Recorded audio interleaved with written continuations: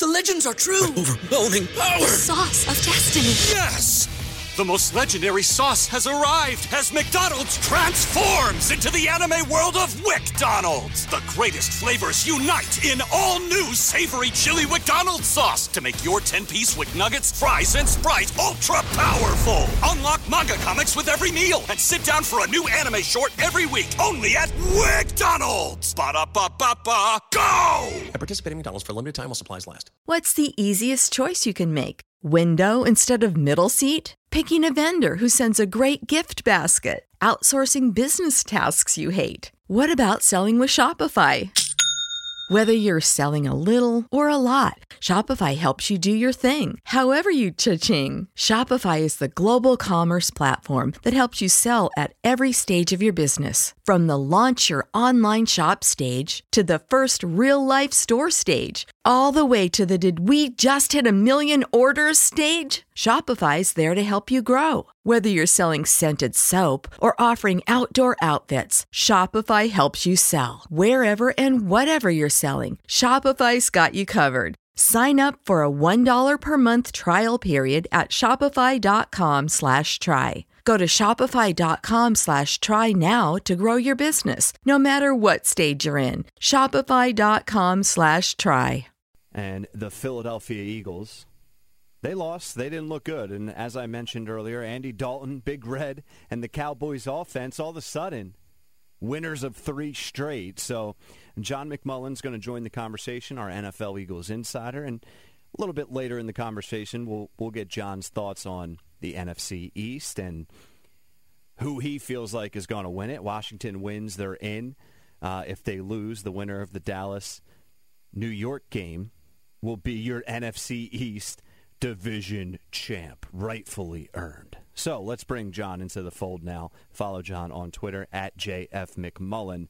He writes for PhillyVoice.com and SI.com and host of Extending the Play every Saturday at 10 a.m.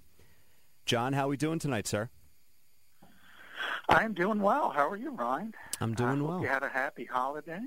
Yeah, I did. It was nice. Different this year, of course, but nice, and I hope the same for you. A lot of anxiety for me, as we mentioned, with Rich on Extending the Play. No fun for me. Crazy family, which we're not supposed to be around, but nonetheless, I'm gonna dine myself out. That's fine. Sometimes you have to do that. The Eagles dime themselves out, I guess. They're a bad football team. Newsflash, breaking news. It's nothing new. They lose by 20, 37-17. Jalen Hurts, you just feel like he did the best he could. I mean, I don't know. I'm sure you agree. He played to what he was given. Deshaun Jackson with the big touchdown early. They look really good early, and then they just fall off a cliff there. So let's get your just overall initial recap from that game. Yeah, I mean, I thought he was really good in the first half, and then that's been kind of the story in the very short sample size of Jalen Hurts. Second half's not quite as good, and certainly not as good against Dallas. Eagles moved the football, had a ton of yardage, and that's what it was. Cowboys were over 500. They almost hit 500. So they moved it, and moved it pretty consistently. But then you had the mistakes, and Jalen was a big part of that with the turnovers. And obviously, I think people forget sometimes he's 22 years old and still learning different situations. If you think about that 4th and 15 play, which I think at that point in the game, Eagles should have tried the field goal. But nonetheless, as the quarterback, you have to understand if it's 4th and 15, okay. That's a situation where you got to take a chance, and you can't just dump it to Zach Ertz and expect him to break 6 tackles underneath on the way to converting a 4th and 15. That's where you do take a shot. So there's little issues like that, and then it's inside the red zone and turning the football over and the false starts and people talk about cadence being an issue, maybe. Just 6 false starts. I mean, that's unbelievable, especially in the 2020 NFL where there are obviously fans in Dallas, one of the few places, but not enough to where it should impact you when it comes to false starts. I mean, if there's 100,000 people in that stadium, you would be appalled if your offensive line took 6 false starts. So, a lot of issues, and that's the reason it's 37-17, even though the Eagles had plenty of opportunities to make that a close game again. Doug Peterson spoke to the media today, like he always does, and we'll get to that in a second. But let's get your thoughts on the defensive side of things. And they were attacking Jaquette. They were attacking everyone in the Eagles secondary, and with a lot of success. Yeah, well, it's not only Mike Jaquette, but also Marcus Epps and at safety in for Rodney McLeod, and just so many. I mean, it was the one guy they didn't attack because they didn't have to is Slay, and he had the big interception finally, and you thought maybe that would give the Eagles a little bit of momentum. He returned it to the 28-yard line. The offense is set up, and they just went backwards. And so that was one of those things. But I do think Jim waited too long to pull the plug on Jaquette. It was obvious they were just they were on it. I mean, Andy, and that was the game plan, and Andy Dalton wasn't deviating, and he was just attacking him again and again and again, and it was working. 7 receptions and 9 targets, 180 yards, 2 touchdowns before they moved Jalen Mills down the corner. But even that, I mean, look, at some point the attrition, I mentioned the names. If you look at some of the names that had to play double-digit snaps on defense in a must-win game, everybody from Jaquette to Epps to Kayvon Wallace, Braylon Arnold, T.Y. McGill, Raekwon Williams, Joe Bachie. Nobody knows who Joe Bachie is. It's tough.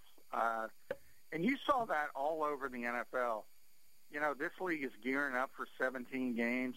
It started on Christmas when Minnesota gave up 52 points, whatever it was. They didn't have anybody on defense. You saw it with the Eagles. You saw it with Detroit, all over the place. I mean, the attrition in this league is just unbelievable. And now you look at Week 17, and there's at least a chance. It starts with Washington, with Taylor Heineke, an old XFL quarterback. He had been in the NFL with Carolina, a little bit of time with the Vikings, but never played. John Wolford is going to play for the Rams. He was an AAF quarterback. And then Arizona's got a CFL quarterback who might have to start for Kyler Murray. It's just unreal out there. Yeah, it's pretty bad this year. I mean, it's bad every year. Teams this time of the season are dealing with a lot of injuries, but it seems to be a little bit worse than normal. John, you wrote an interesting article at SI.com. Doug Peterson adds context to a lost season. So give us the extended version of that article and what Doug had to say today on a Monday.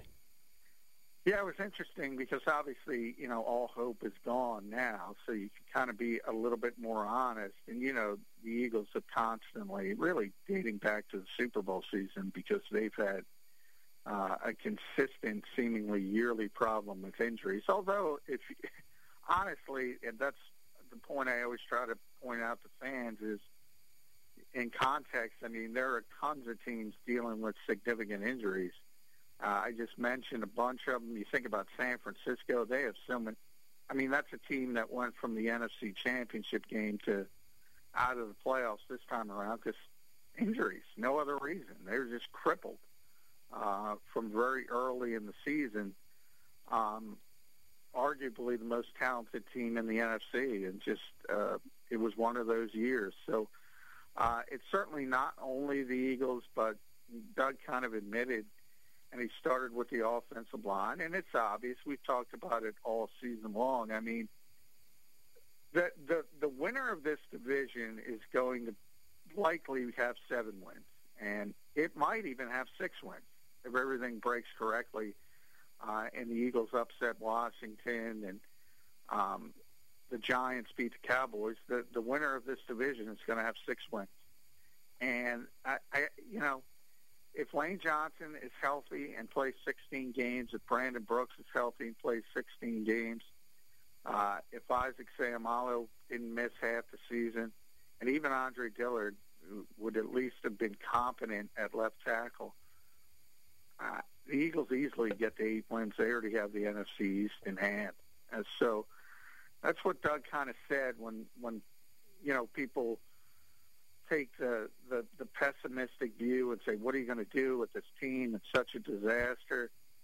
Well, if that offensive line is healthy, everything looks a lot rosier. Now, that's a big if because, Brooks and Johnson are older and have significant injury histories. Kelsey has talked about retirement. If he retires, that's a concern. But if all those guys are back and if they're healthy, changes the whole complexion of this team, the entire complexion of this team. I remember asking you this last year and maybe even the season prior around the same time, but how much is it the injuries versus legit need? Because every year, John, it feels like you're right, and I'm not disputing any of it, that there's so many injuries that, of course, that's a big factor, but there's also a lot of areas where you say, boy, they need to improve that spot. So how do we decipher which one is which? Well, I think you understand who the good players are and who the good players aren't, and it's pretty evident. I mean, when we look at this team being a Super Bowl champion, for instance, well, they had a really good offensive line and really good players, having even the players that maybe weren't really good fit in very well. Whether, we always talk about those one-year wonder guys, Patrick Robinson, LeGarrette Blount. Chris Long turned out to be more than 1 year, but you get the point. Those one-year contract guys all hitting at the same time. In this case, you look at a team and say, well, if they were healthy with that offensive line, they'd probably win the worst division in NFL history. But they're not a significant contender. So it's obvious what they need. They need, it seems like an annual thing now. We talk about the need at wide receiver. It still exists. They need a complement to Miles Sanders, who is just, I'm sorry, he's just not a lead back in this league. A lead back, a lead back in the realm of a Derrick Henry or a Dalvin Cook or the really, really top running backs. He's not that guy. You need a committee. You need 2 guys.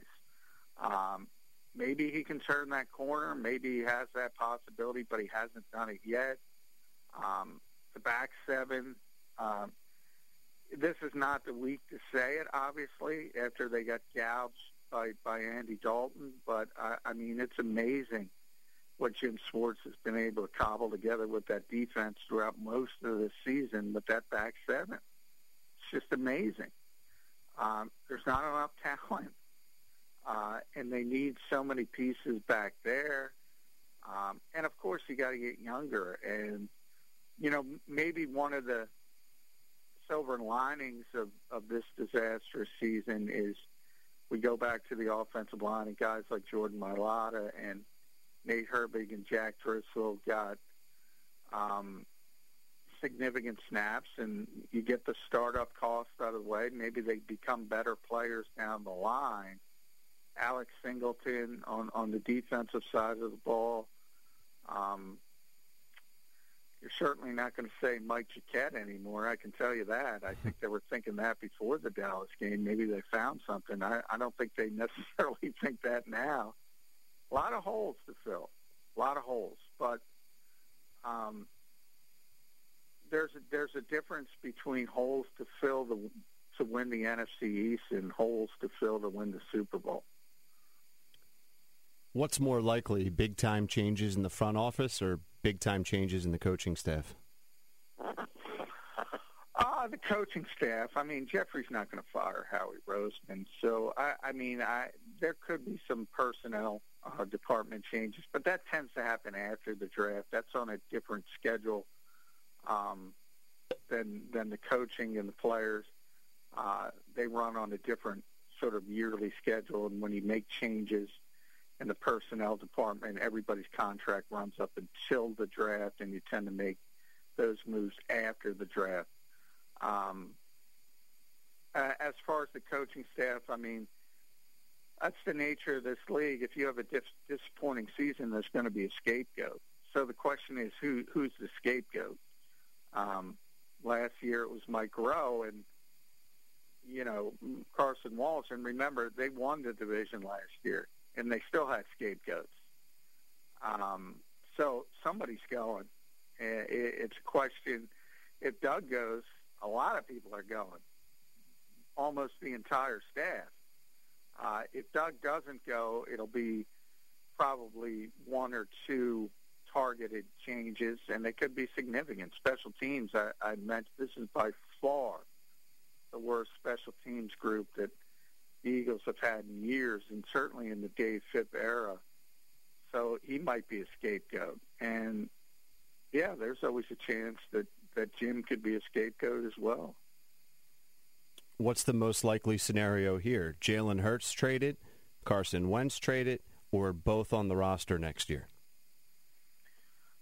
Both on the roster is far more likely than either. I would say both 90%. Jalen getting traded 5%, and Carson getting traded 2%, and then 3% undecided. Right. Is that the math? Did I do that right? Yeah, sure. That's the math. I mean, it makes sense. I think it should be more on undecided with this team. Now, I mean, the money, as I said, the dead cap, I've been saying it from the start. I just have seen no evidence that Jeffrey Lurie is the type of owner that would be that fiscally irresponsible. It's just, yeah, like I said, I could see Jerry Jones doing it. Even that would be really difficult. Again, you'd be the record, which I've said on the show numerous times, is a little bit over $21 million, and you would be ramping that up to $34 million. So that's just a horrific precedent to set. And I just can't see. I just can't see Jeffrey Lurie being the guy doing that. I've seen no evidence he would be that type of fiscally irresponsible owner. It certainly would be out of character. And then from Jalen Hurts' perspective, I mean, the Eagles have him under contract and a cost-effective rate. Remember, they need a backup quarterback no matter what. He's proven. I just mentioned some of the guys who might be starting this week. So there aren't a lot of great backup quarterbacks in this league. You just saw maybe the best in Andy Dalton.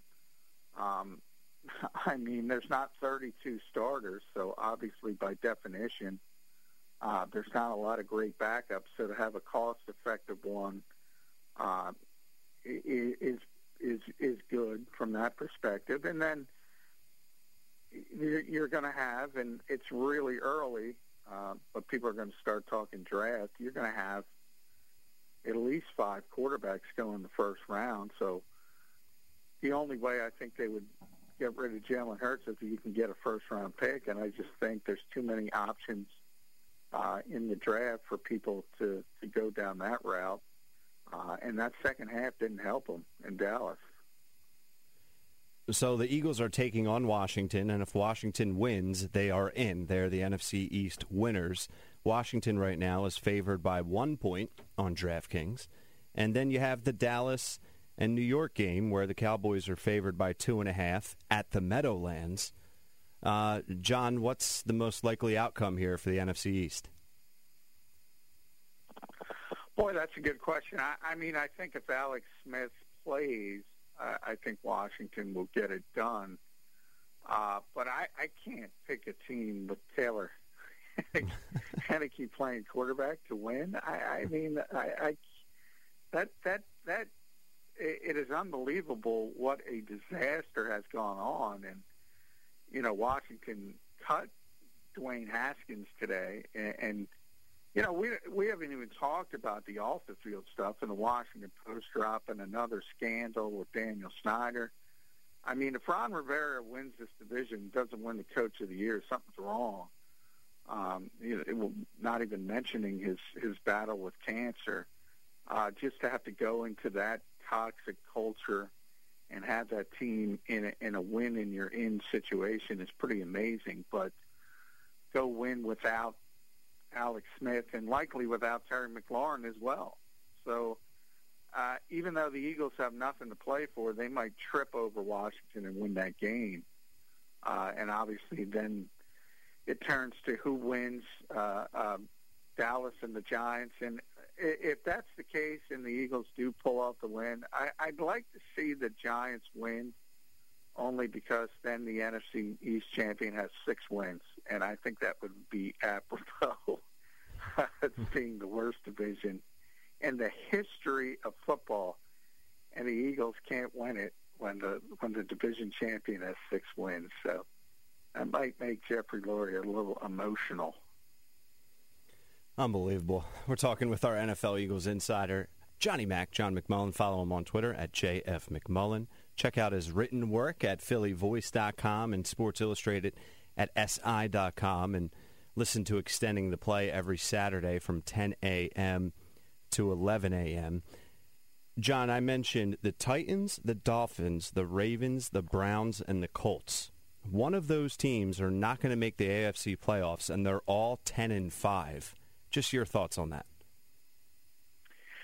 Yeah, I know, and people are going to bring that up and say a team that good is not going to make the postseason. Somebody's going to be in the NFC side with 6 or 7 wins, but that's, I mean, that just happens, and I don't have a problem with it. I mean, division champions mean something, especially with an unbalanced schedule. Remember, it's a 32-team league. You play 16 games, so everybody doesn't get to play everybody, so it's not fair to begin with.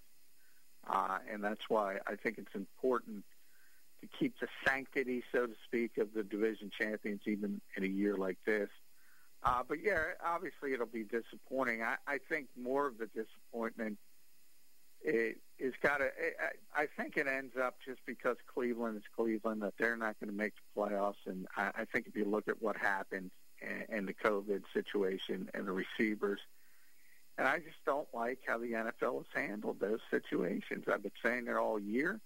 Guys don't test positive. They're not allowed to play as close contacts. I just don't agree with it. And they are affecting competitive balance. And they admit that, by the way, and say they're not interested in competitive balance. And it's about health. It's about stopping the spread. But I just don't like the way they've gone about it. And they've changed the playoff landscape by some of the decisions they've made. And, you know, people forget things really quickly in this league, but even if you go back to the Denver game when they had no quarterbacks, that was New Orleans, an easy New Orleans win. All these decisions have ramifications, and the NFL doesn't care, and it's no surprise, but I do have a problem with it. Who do you like right now, as we only have 1 week left to win the Super Bowl? Is it still the Kansas City Chiefs and then everyone else? Or, you know, what are your thoughts? The AFC playoff picture in general is going to be a lot of fun. Buffalo Bills obviously getting a lot of attention. Pittsburgh coming back from behind to win their game against the Colts. What do you see on both sides? Well, I think Kansas City's a significant favorite, although they have not been playing well recently. It's strange to say when you win 10 straight and you're 14-1, but they have not been playing up to their standard. obviously they've been finding ways to win.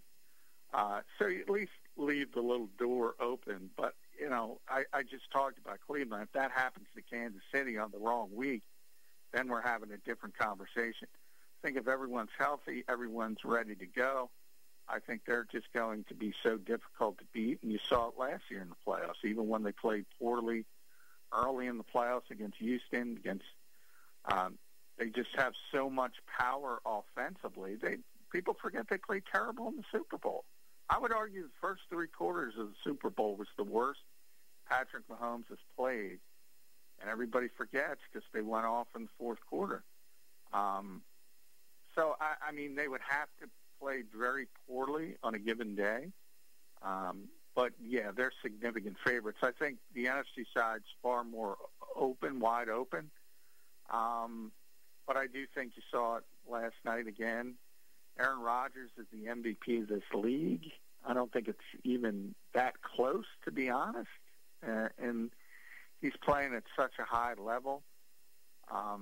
Green Bay's going to be tough, but they have their own issues, especially defensively, especially stopping the run. So if it's the wrong situation, you know, interesting, everybody went nuts on Christmas with Kamara and the 6 touchdowns, but I just mentioned Minnesota is one of those teams. They had nothing on the defensive side of the ball. No Hunter, no Pierce, no Barr, no Kendricks. Their entire front seven was wiped out. They were down to third-string linebackers that never played before. And people look at that, and they don't look at the context, and they say, oh, New Orleans is back. I got news for you. I think Drew Brees looked terrible. It's tough to say that, but it was clearly he's worried about those ribs. He's short-arming throws, and against a team that's healthy and ready to go, I'm not sure New Orleans is anywhere close to being back. So I think that kind of distances things even further for Green Bay. And we're live right now as the Monday night game's wrapping up. There's about 6 minutes left. The Bills are just dominating the Patriots 38-9. John, last question for you.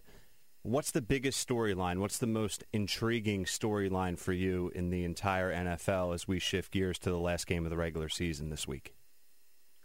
Well, you mentioned Buffalo. I think Buffalo's the most interesting team for a number of reasons, starting with Josh Allen. But everything has worked out so well. That trade for Stephon Diggs is looking brilliant.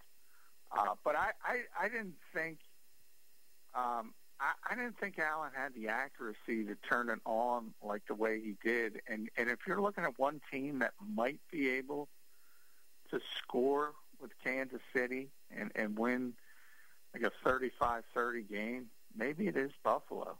And generally, a young quarterback like that has to learn how to win in the playoffs. But I just talked about MVP race. To me, it's clear Rodgers wins, Mahomes is 2, but Josh Allen would be number 3.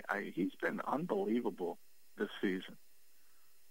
Yeah, he really has. And he's proven to me that, okay, it's not just a weird second half stretch, not even second half. I mean, he had, 3 or 4 weeks where he really upped his game, and it's just been week after week. Josh Allen seems like he just gets better and better, and that team does look scary as they have a 38 spot right now up on the Patriots. One of the many storylines to watch, especially in the AFC. John and I will cover it all for you. Eagles talk, not going to go anywhere. Every night, 10:30 on The Fix for your football fix. John, thank you as always, my friend. Appreciate it. Hey, thanks, Ryan. Yep, no problem. Follow him on Twitter at JFMcMullen. The Bills, man, I know the Patriots aren't good, all right, but they played some good teams tough. They still have Belichick on the sidelines. To be up on any team in the NFL this big, and especially you look at what they've done over previous games, the Bills are going to be a force. And this AFC playoff picture and the actual AFC playoffs, it's going to be a good one. Get your popcorn ready. All right, let's take a break. 1 hour down. To lead off the second hour, we have Luke Burgandy, the founder of PropSwap, joining me. Keep it locked in right here, AM 1490, Sports Betting Radio.